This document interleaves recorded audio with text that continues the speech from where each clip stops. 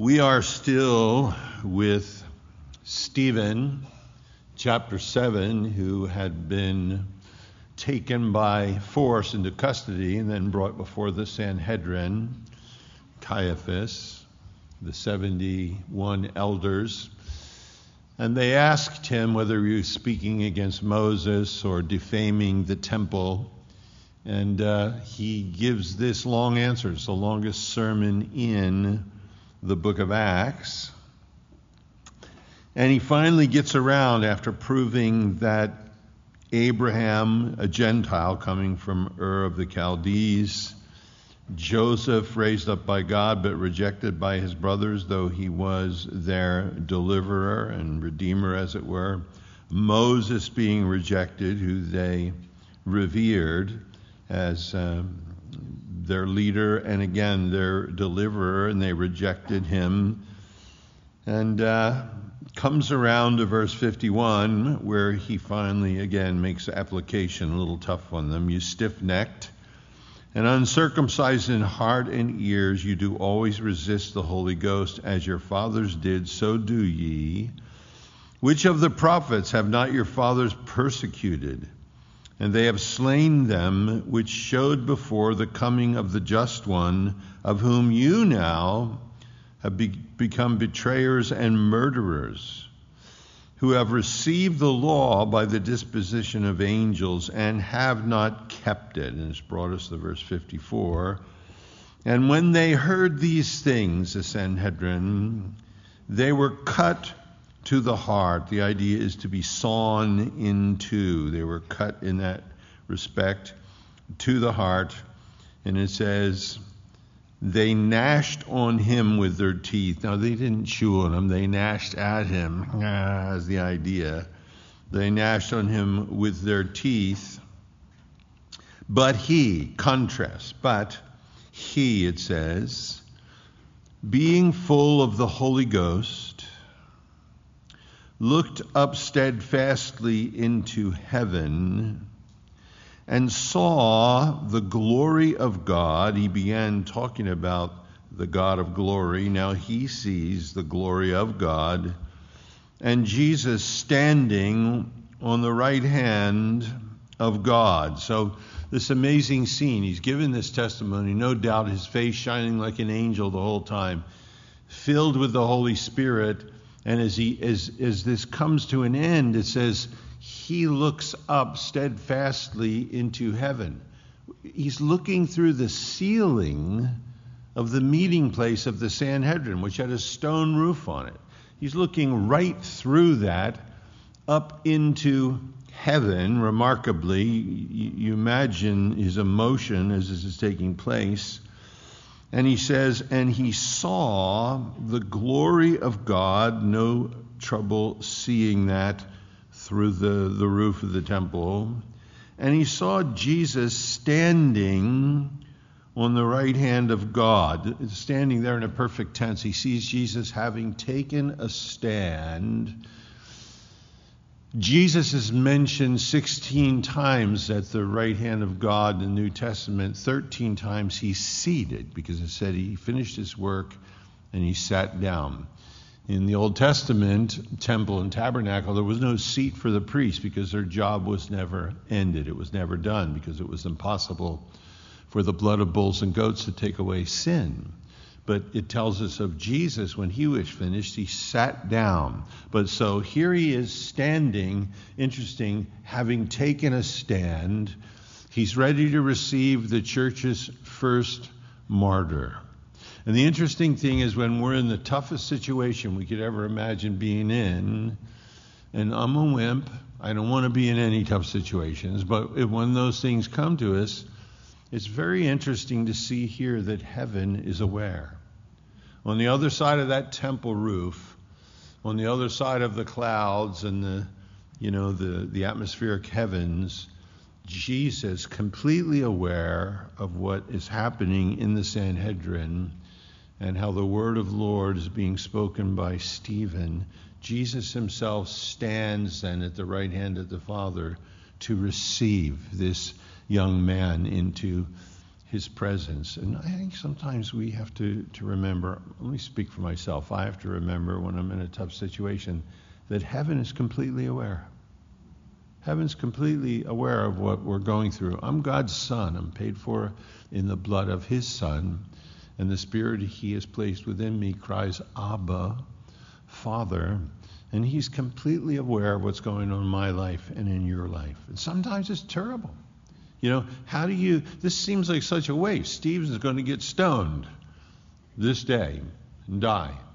It seems like such a waste. He preaches the most remarkable sermon in the book of Acts. He's filled with the Spirit. His face is glowing like an angel. He just put the entire Jewish leadership of the whole nation in place. He looks up and he sees the glory of God, and he sees Jesus standing at the right hand of the Father. Now, we don't know if Stephen had seen Christ before he was crucified. We don't know if Stephen may have heard him in the temple precincts.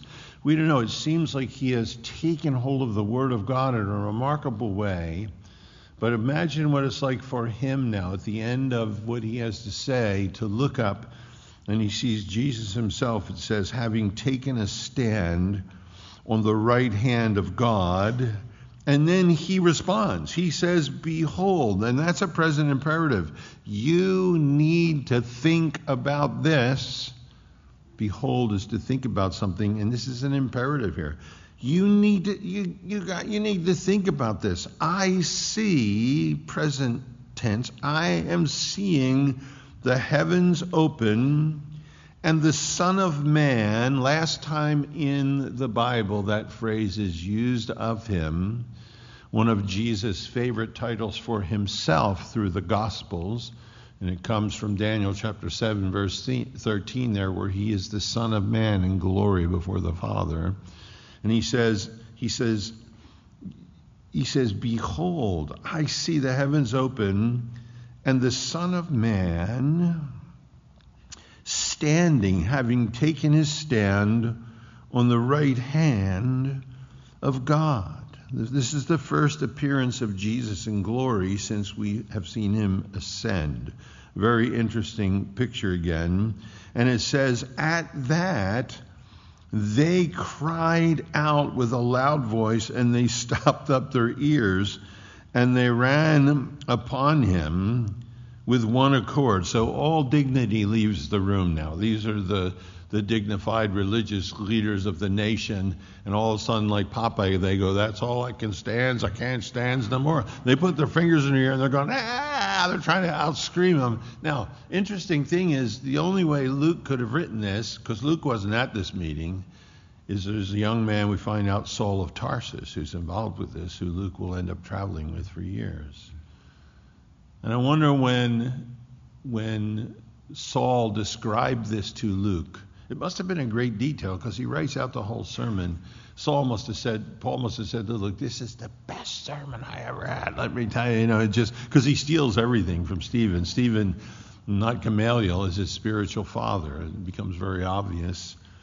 And he says, then they just begin to scream, formality's gone, and they run upon him. And it says they take him and they cast him out of the city, and they stoned him.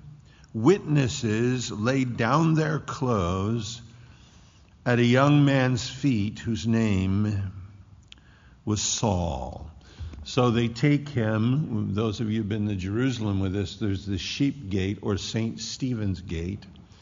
And Josephus and some of the church fathers tell us, because it's right by the Kidron, that outside of that gate there was a wall. It was over 15 foot high, and that they would take the people they were going to stone, take them out and throw them over the wall. And you're falling 15, 20 foot onto rock, and then they would stone them from above. That's where they take him. That's where they throw him down. And they're just enraged as they do this. And Saul, who must have been with them on the inside, comes out now, and they're all laying down their clothes. Isn't it interesting? At the feet of Saul. We know from Paul he is a Pharisee. Philippians. His father was a Pharisee. He is known for zeal among all of his peers. He ends up now moving from here, slaughtering the church and hailing men and women to prison, circumcised on the 8th day, as all of the credentials. With zeal, he says, he operated above his brethren. So the Sanhedrin has enough respect for him. He's standing there. They're all laying down their garments at the feet of this young man whose name is Saul. So now as we move into this next session, it's remarkable because we saw what happened with Stephen in this chapter, and then we're going to see what happens with Saul, and then Philip. As we go into the next chapter, there's 4 people that it's built around: Saul, Philip, Simon the sorcerer, and the Ethiopian eunuch. The chapter is built around 4 men. But the broader picture now takes us from Saul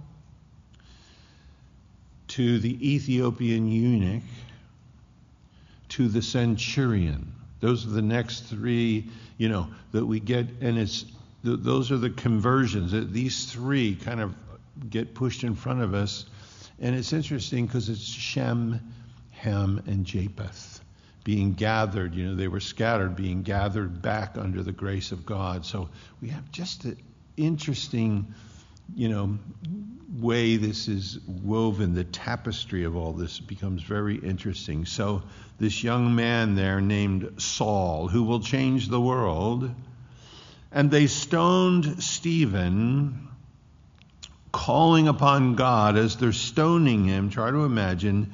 He's calling upon God and saying, Lord Jesus, receive my spirit. And he kneeled down, and the Greek seems to indicate he placed himself to his knees, because he's going to scream one more time. The stones are raining down on him. When they threw him over the wall, he must have picked himself up and got onto his knees. And it says, and he kneeled down, having placed himself on his knees is the idea. And then he cries with a loud voice, Lord, lay not this sin to their charge.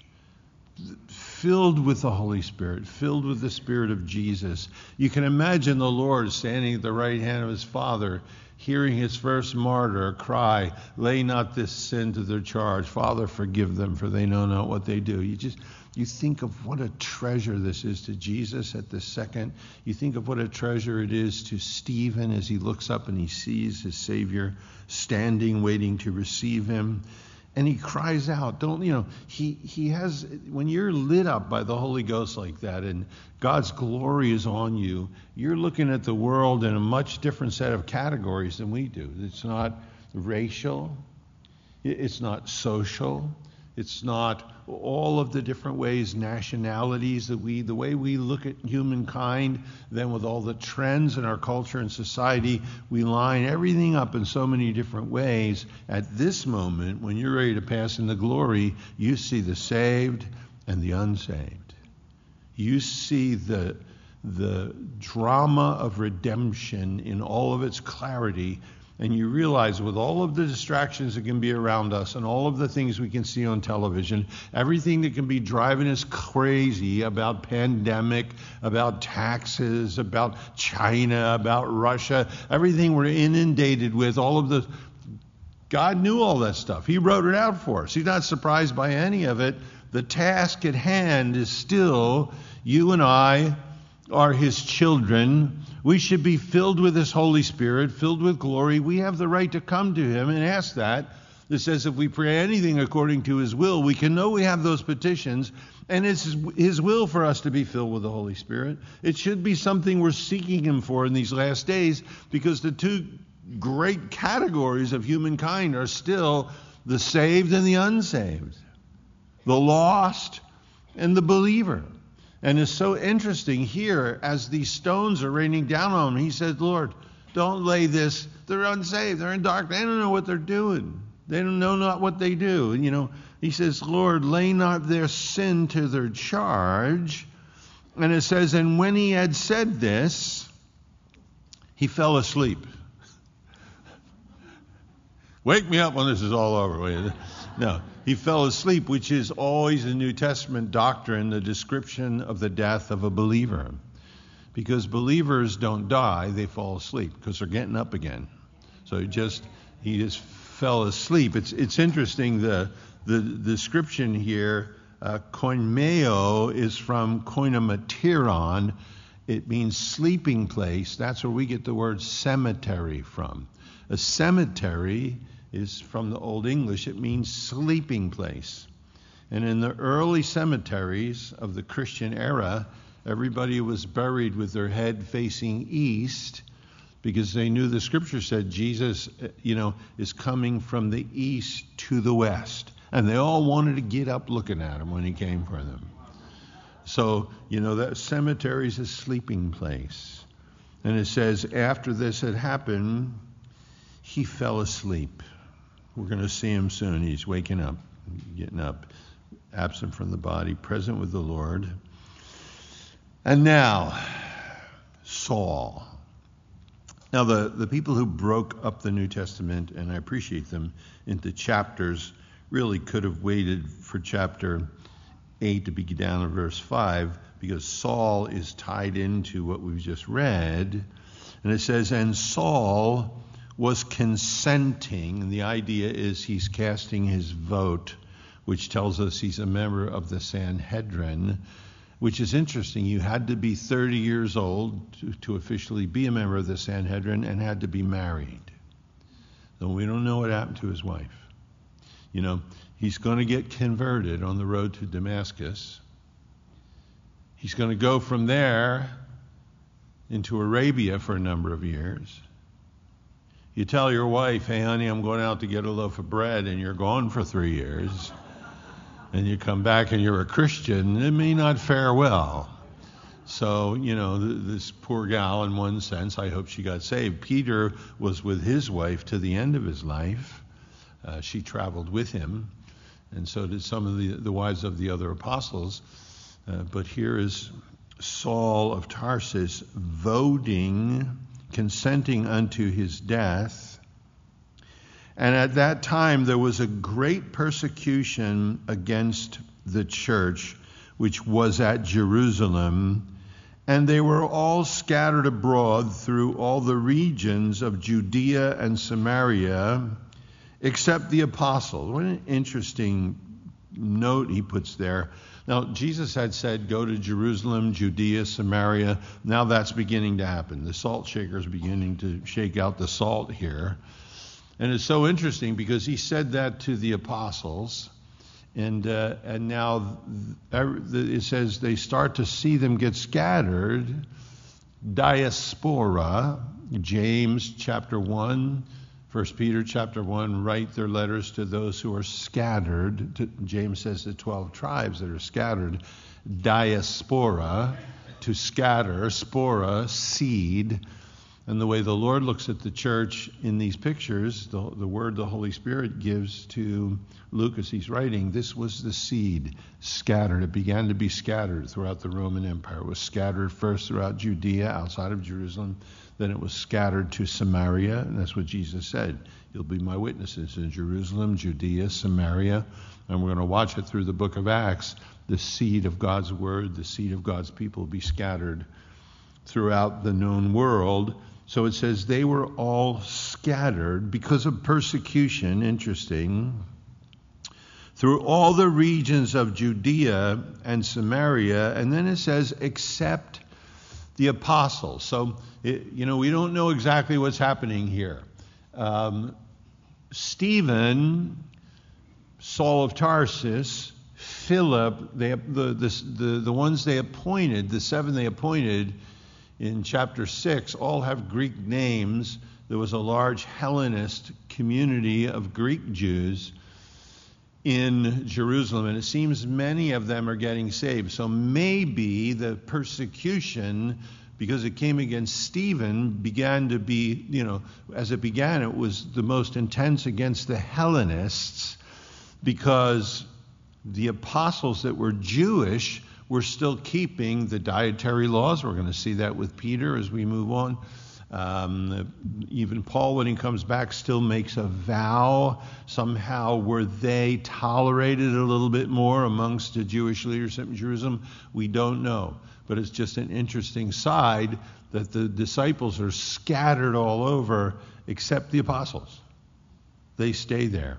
And Paul's going to tell us after his conversion that he goes up to Jerusalem and he sees them. They're still there at that point in time. Doesn't mean that they were chicken. That's not what it's saying here. For some reason, the Lord has them planted and they remain. And devout men carried Stephen to his burial, and they made great lamentation over him. They must have loved him so deeply, this young man, and how he stood before the whole Sanhedrin. And it says, but as for Saul, he made havoc of the church. Havoc is a word for a wild boar or a wild animal tearing something apart. You know, the Lord calls him an animal. He says, it's hard for you to kick against the goads, and he calls him an ox. You know, here in the picture, Saul of Tarsus, becomes the Antichrist of the book of Acts. He is ripping the church apart, and no doubt Stephen's last words constantly ringing in his ears, Lord Jesus, don't hold this against them. He cannot get Stephen's face lit up like an angel, and the things that he said, which he knows he's got no reservoir to produce, out of his heart and out of his mind. So it says that Saul made havoc of the church, entering into, notice this, every house, sounds like Canada, entering into every house, and hailing men and women committed them into prison. It tells us this in chapter 11. It says, now they that were scattered abroad upon the persecution that arose because of Stephen traveled as far as Phoenicia, Cyprus, Antioch, preaching the word, that's what they were doing, preaching the word to none but unto the Jews only. And some of them were men of Cyprus, Hellenist, and Cyrene, which when they were come to Antioch spake unto the Grecians, preaching the Lord Jesus, no doubt in Greek. And the hand of the Lord was with them, and a great number believed and turned unto the Lord. So we have that because of this great persecution that begins. Then we're told in chapter 22, it says, Paul's giving his testimony. He says, and I persecuted this way unto death, binding and delivering into prison both men and women. And he says, and he said, the God of our fathers has chosen these that thou shouldest know his will and see that just one. And it's interesting we have that phrase again. We should see that just one involved in all of these things. And then he says, and when the blood of the Stephen martyr was shed, I also was standing by, consenting, again, voting unto his death, and kept the remnant of those that slew him. And he said unto me, depart, for I will send thee unto the Gentiles. So he says, this is who I was. This is what I did. But the God of glory spoke to me and allowed these things to happen in my life. And I was making havoc of the church. It tells us this, well, Galatians, you go into there. But the idea, we're going to be told, let me look at chapter 26 real fast. Yeah, I know, it's my neurosis, and I have the microphones are suffering through it. I'm sorry. Chapter 26 of Acts, when he gives his other testimony, he says this, which thing I also did in Jerusalem, and many of the saints did I shut up in prison, having received authority from the chief priests, and when they were put to death, I gave my vote again, against them, And I punished them often in every synagogue and compelled them to blaspheme. And being exceedingly mad against them, I persecuted them even to foreign cities. And we certainly know to Damascus. So it tells us here, this man Saul of Tarsus, he brought havoc on the church. He caused them to be put to death. He hailed men and women off to prison. He was going into home fellowships and into synagogues. He was making them blaspheme the name of Jesus. You can imagine when he tells us in Galatians, he said, well, I did all that not really knowing what I was doing. You know, he kind of pulls that out. But he commits them to prison. Therefore, verse 4, they that were scattered abroad went everywhere, notice, not just running for their lives, preaching the word of God. And certainly it is from that, signs and miracles, those things take place. But in the book of Acts, it's never the word that bears testimony to signs and wonders. It's always signs and wonders bearing testimony to the word that was preached. And sadly, sometimes we don't see that in the church today. It says they were scattered abroad. They went everywhere preaching the word, the Logos. Then Philip. Now here's the next one we're introduced to. Stephen's gone. We met Philip in chapter 6. He was one of the 7 that was chosen. He's called Philip the evangelist in other places. So no doubt these men were chosen because they were filled with the Holy Spirit. They were chosen because they were of good reputation. They were chosen because of their commitment to Christ. And they were put in that position of serving, waiting on tables. We get the word deacon from that, but it doesn't say specifically they were made deacons. Certainly that role in the church evolved from that attitude of serving. But this now is Philip, and he's called evangelist. Philip went down to the city of Samaria, and he preached Christ. Now this is the evangel, the gospel. He preached Christ unto them, and the people with one accord gave heed unto those things which Philip spake. Besides that, hearing and seeing the miracles that he did. So these are not apostles now. This is a guy who's waiting on tables. The apostles are back in Jerusalem. Now Philip's out doing signs and wonders, miracles. But they're giving heed to the fact that he was preaching. Look, the stage was set for this. We're told that part of John the Baptist ministry took place in the Jordan River, and in one of the locations, it's kind of at the base of where Gerizim and Samaria is. We're told that Jesus, in John chapter 4, took the time to go into Samaria. For a woman, well, it tells us that Jesus met the woman there at Jacob's well. And he began to speak to her. If the Lord tarries, we'll get there on Sunday morning. And as he did, she opened up. He exposed her, was gracious to her. She said, you know, where our fathers, they worship at Mount Gerizim. You worship in Jerusalem. And he said, well, the time's coming when those who worship the Father will worship in spirit and in truth, not at one mountain or the other. And she runs back into Samaria, and she says, I met a man, certainly he's the Messiah. He told me everything I ever did. Now, no doubt some of the men in the city were probably a little worried when they heard that. He told me everything he ever did. And it says multitudes came out then to meet them. He preached the word to them, and it says their hearts were moved. The whole city received Christ's ministry, and many believed. So now, as Philip goes to Samaria, there's already been seed sown. There's already been a work begun. And no doubt there are many that, as the miracles are taking place, saying to their uncle or mom or their dad or the kids, see, I told you, this is the Jesus that was here that we listened to, and look what's happening. So there's a groundwork that's already been laid in a remarkable way. And it says then, Philip is preaching the word to them. They're listening. New ground there, and they're hearing what he has to say. Now look, the Jews, this is remarkable because the Jews, we're going to see that that Peter and John have to come, because Jerusalem is not going to recognize Samaritan brothers and sisters without the testimony, official testimony of apostles.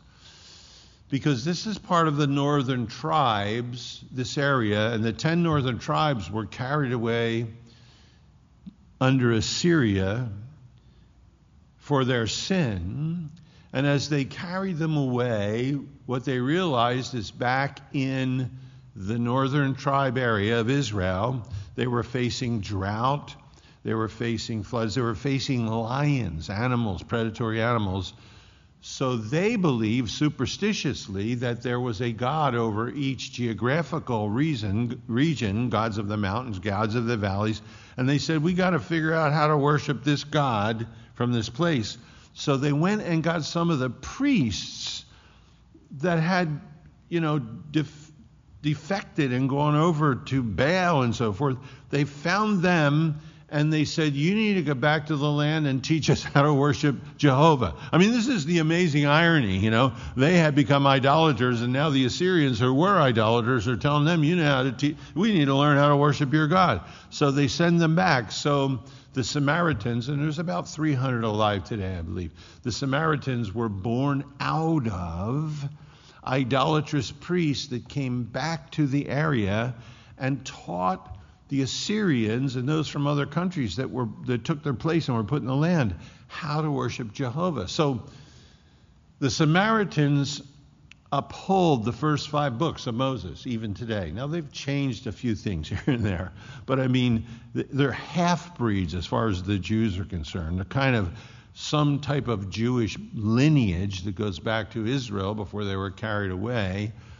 But they've taken in all these other strengths. They still sacrifice. It's still very interesting. And they still see Jacob as their father. Even in Jesus' day when he goes to Samaria, Jacob's well is there.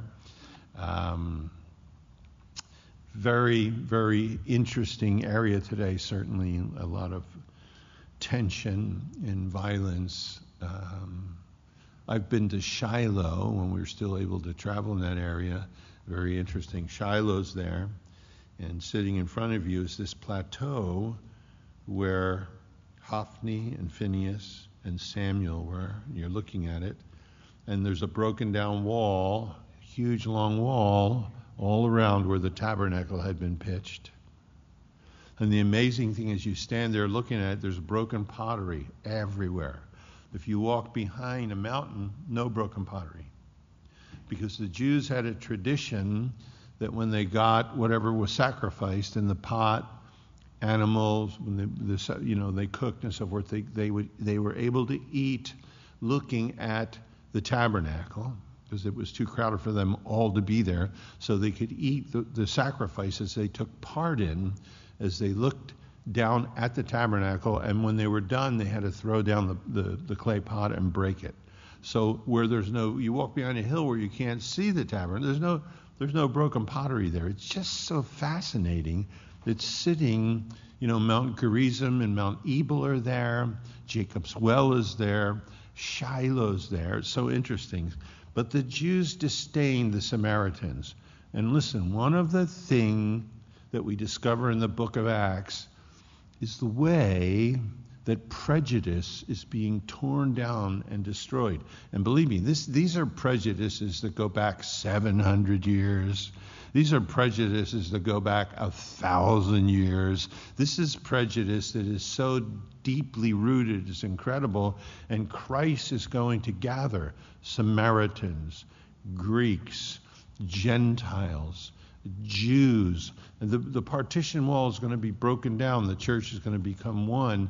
And it's this remarkable picture that's being given to us. And the Lord decides to choose this guy Saul, who is the most zealous guy of all, who's slaughtering the church, to be the one to open up the gospel to the Gentile world. He hated Gentiles. And he's going to be the one that does this. It's so interesting. John, the apostle, uses the word grace 7 times.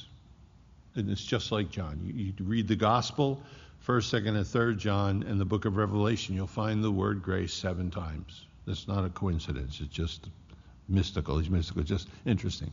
I think Peter uses the word twice. He talks about God's grace being sufficient. He talks about the manifold grace of God, literally the vari-colored grace of God. And Peter needed it. He needed grace to be purple some days and red other days and yellow other days, depending on whether he was hacking off in a ear or putting his foot in his mouth. He said, but Paul uses the word grace over 120 times. Because the blood of the church was on his hands. He said, I'm the least of all the apostles. I'm not even worthy to be called an apostle. When he writes to Timothy, he says to Timothy that the Lord saved me so he could put me up on his mantelpiece and say, see this trophy? This one here means anybody can be saved. And if you have any doubts about your salvation this evening, this was a man who was murdering the church. Because look, we have people that come here and they're still condemned for years because they were an alcoholic before they got saved. And they destroyed their family. And it's never really healed. We have people here, drug addicts, that ruined everything before they were saved. We have people here that ruined their family's finances or got an abortion. And then they come to Christ and they still are trying to, this is still hanging over my head. I knew better. I shouldn't have done this. Nobody matches up against Saul. That's why God takes him and raises him up. This is the one making people blaspheme the name of Jesus. This is the one hailing men and women to prison. This is a man standing there consenting as they're put to death. This is a man who slaughtered the church and hated Jesus Christ. He becomes the apostle of grace, right? The apostle of grace. He'll tell us the grace of God hath appeared, bringing us to salvation, teaching us to be denying ungodly lust in this present world, and to be looking forward to the coming of God our Savior. He says grace brings us in, grace keeps us, and grace is the only thing that could make you and I look forward to the return of Jesus Christ, with our rap sheet, So here's this man Saul, and Philip then fleeing the insanity, and Saul is Paul, when he's converted, is going to sit in the house of Philip, who ends up at Caesarea with him and his daughters years after this. And Philip must be saying, you were really a pain, you can imagine the way that conversation is going to go. His daughters were saying, this is the one you were telling us about? Oh, yeah, he's the one, So here we meet Philip, goes down to Samaria, miracles, signs, and wonders. And it says, and unclean spirits are crying out with a loud voice coming out of many that were possessed with them, and many taken with palsies that were crippled and lame. They were healed, and there was great joy in that city. And there should be wherever the gospel is preached, certainly with power, when there's a real, genuine Jesus movement. And that's what we need to be praying for again, not a revival at Calvary Chapel or Baptist Church. We just need another Jesus movement. And the only reason the church is here 2,000 years later is because God will allow Pentecost to come at the neediest moments in church history, and we sure need it today. Or blow the trumpet, taking us up or coming down, one or the other, up or down. That should be our new bumper sticker, up or down. The only two things that make sense to me. And it says, and there was great joy in the city. Now, if you want to ruin the joy, you have a but. Here it is in verse 9. But there was a certain man called Simon, not Simon Peter, another Simon, which before time in the same city used sorcery and bewitched the people. They were enamored with him, is the idea, of Samaria, giving out that he himself was some great one, to whom they all gave heed, those that lived in Samaria, from the least to the greatest, saying, this man is the great power of God. And to him they had regard, because that for a long time he had bewitched them with sorcery. So, look, going to happen when the Antichrist shows up. The false prophet, signs and wonders. The whole world, it says, are going to marvel after the beast and receive his name. It says multitudes, nations, kindreds, and tongues are going to marvel after the beast, whose names are not written in the Lamb's book of life. We are specifically warned in the Bible that when anything miraculous or strange takes place, you have to test that. There has to be discerning of spirits. You can't just buy into it because some power was demonstrated. Moses comes down to Egypt and he throws down his staff. The magicians in Egypt say, no big deal. They throw down their staffs. They turn into serpents as well. Of course, Moses' serpent ate their serpents, but but there was magical arts. There was power, and there is power in that. And Satan today still, there are satanic families in America that have been here since the 1700s. There is power. It's the dark side. Ask Darth Vader. There's power on that side, okay? And just because there's a demonstration of power doesn't mean, because Satan will lend power to any deceiver until he takes his soul. Because even a deceiver like Simon, the price you pay for that power is your eternity. And he's doing signs and wonders. There's things going on. The whole people were wondering after him. He had bewitched them all with sorceries. But when they, the people of Samaria, believed the preaching, Philip preaching, now down in verse 14, tells he's preaching the word. When they believed Philip preaching the things concerning the kingdom of God and the name of Jesus Christ, they were baptized, both men and women. So miracles is never enough to keep us. Look, if miracles were enough for you and I to ground us in our faith and make us mature, then the children of Israel with Moses in the wilderness would not have griped about a single thing. They saw the Red Sea part. They saw the miracles. They were walking behind a pillar of cloud during the day, shading them, the pillar of fire every night. They saw manna fall from heaven for 38 years and feed them. If miracles could take hold of a human heart and make it what it needed to be, there wouldn't have to be, the Savior would not have had to come. But the problem is we need both the living word and the written word. That's what changes a man or a woman from the inside out. And these people had followed signs and wonders, but hadn't done anything for them. Judaism hadn't done anything for them, but hated them. But now Christ, a particular individual. And that's what we need to do. We need to bring people, not to Calvary Chapel, to Christ, to Jesus. He's being presented and something's happening. They're changing. They're believing. There's a change. And even Simon the sorcerer is seeing that. And it isn't by signs and wonders. It's by the word that's being preached. The lives are being changed.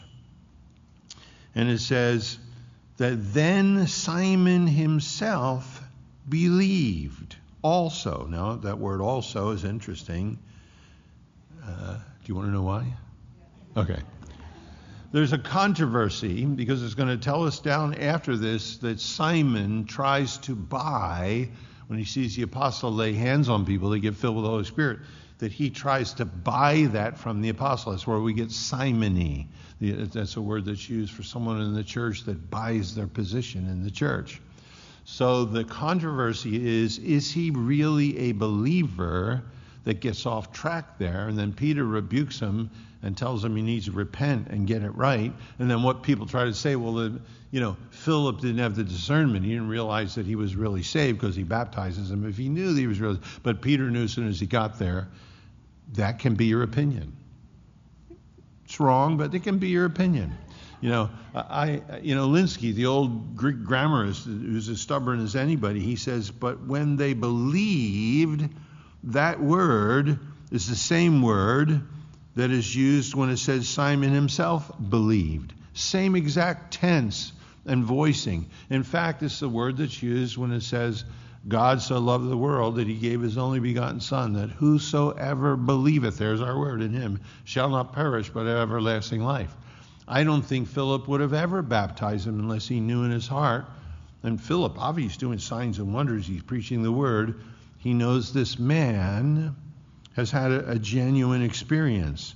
So it says, then Simon himself believed also, which kind of supports that. And he was baptized. And he continued with Philip and wondered, beholding the miracles and signs which were done. Now, when the apostles, which were at Jerusalem, heard, they had remained at Jerusalem, they heard that Samaria had received, this is the Logos, the Word of God, they sent unto them Peter and John. So Jerusalem, they hear, hey, Samaritans are getting changed. And they're going, ruh-roh, what do you mean? Are you kidding me? Because there was always this rift between the religious Jews and the Samaritans. So the church in Jerusalem says, let's send Peter and John down there to make sure this is legit. And imagine what happens when John comes there and he sees these Samaritan brothers and sisters.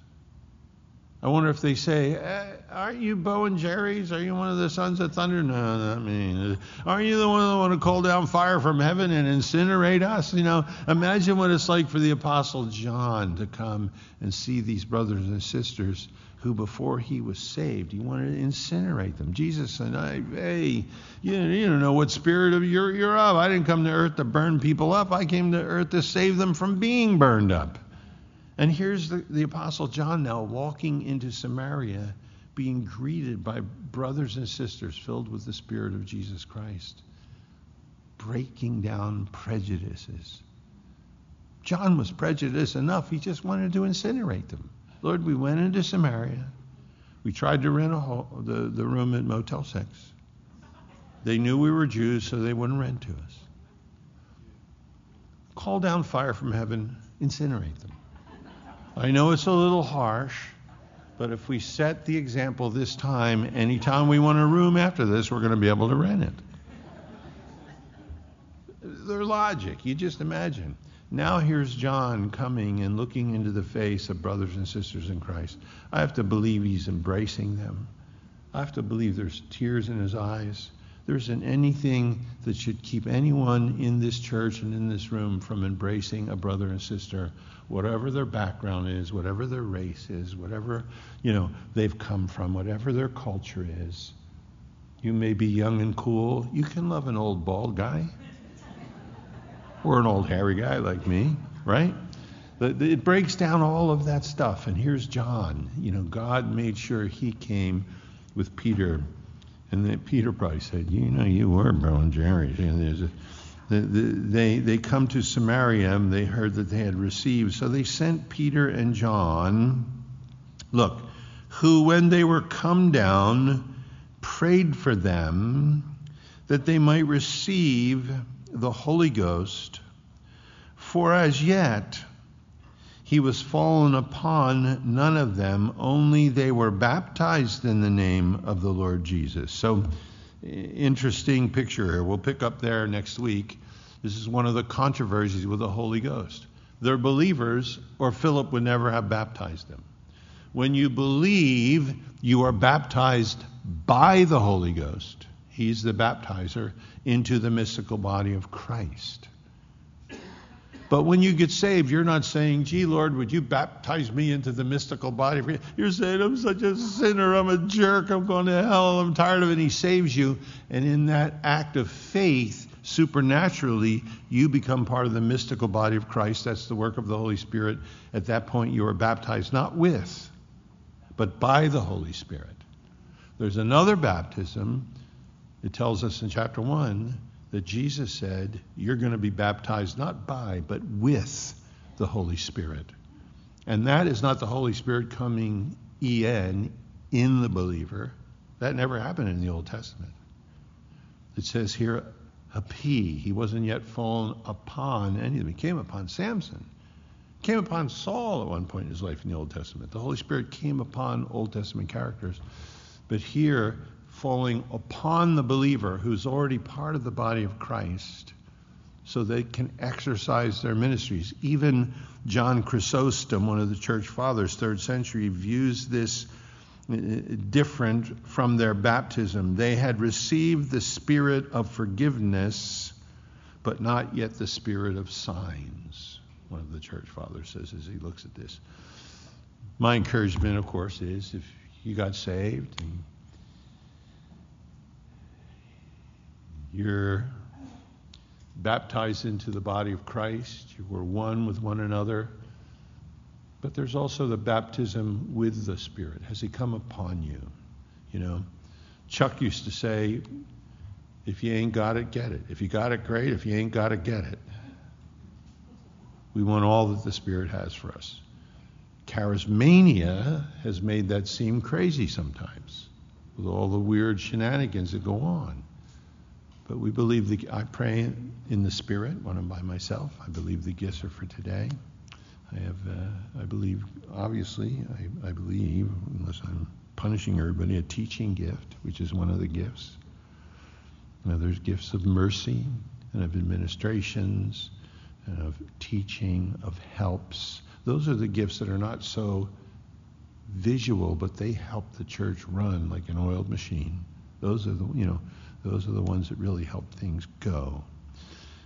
So here now the Holy Spirit who had indwelt them, they were baptized into Christ, now falls upon them. It was very noticeable to the apostles that only power was being demonstrated by Philip in this community. And now we're going to see the same thing in chapter 19 in Ephesus.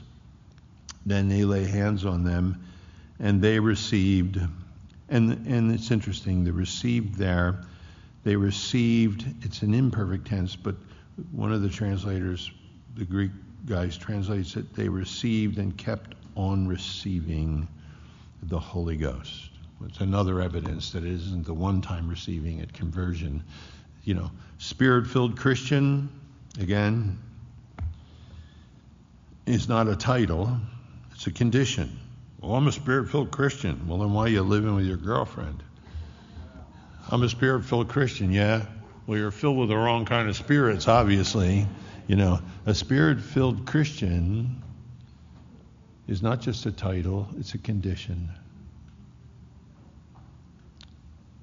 And every day we should be asking the Lord to fill us with His Spirit in the days we're living in. Are you kidding me? And I can grieve and quench the Holy Spirit in my life because I'm such an idiot. I can get mad at things I shouldn't get mad at. I can think thoughts I shouldn't think. I can allow myself to get in the flesh when somebody hurts me. I can think, hey, just preach the gospel to that guy and shoot him. Be merciful, but put him out of my misery, you know. But to be a Spirit-filled Christian, imagine what Paul endured. But, you know, we're going to see as we get to Saul's life. You read 2 Corinthians chapter 11, how many times he was shipwrecked, how many times he was beaten, how many times he had gone through those things. That's before he wrote Corinthians, which is before the shipwreck in the book of Acts. We'd have never known. Luke didn't write about those things. We'd have never known, except Paul says, let me take a minute and brag a little bit. I'm thinking, man, I'm handing in my resignation by this time. You look at all of the things he went through. We need the Holy Spirit to go through the things we're going through. And not every Christian is a martyr, like Stephen in the sense of physical death. But every Christian in this room is called to be a living sacrifice. Romans chapter 12. By the mercies of God, presenting ourselves a living sacrifice. Not being conformed to this world, but being transformed by the renewing of our minds through the power of God's Spirit. I don't mind being a martyr. I just am thoughtful about the way that would happen. Guillotine, that's fine with me.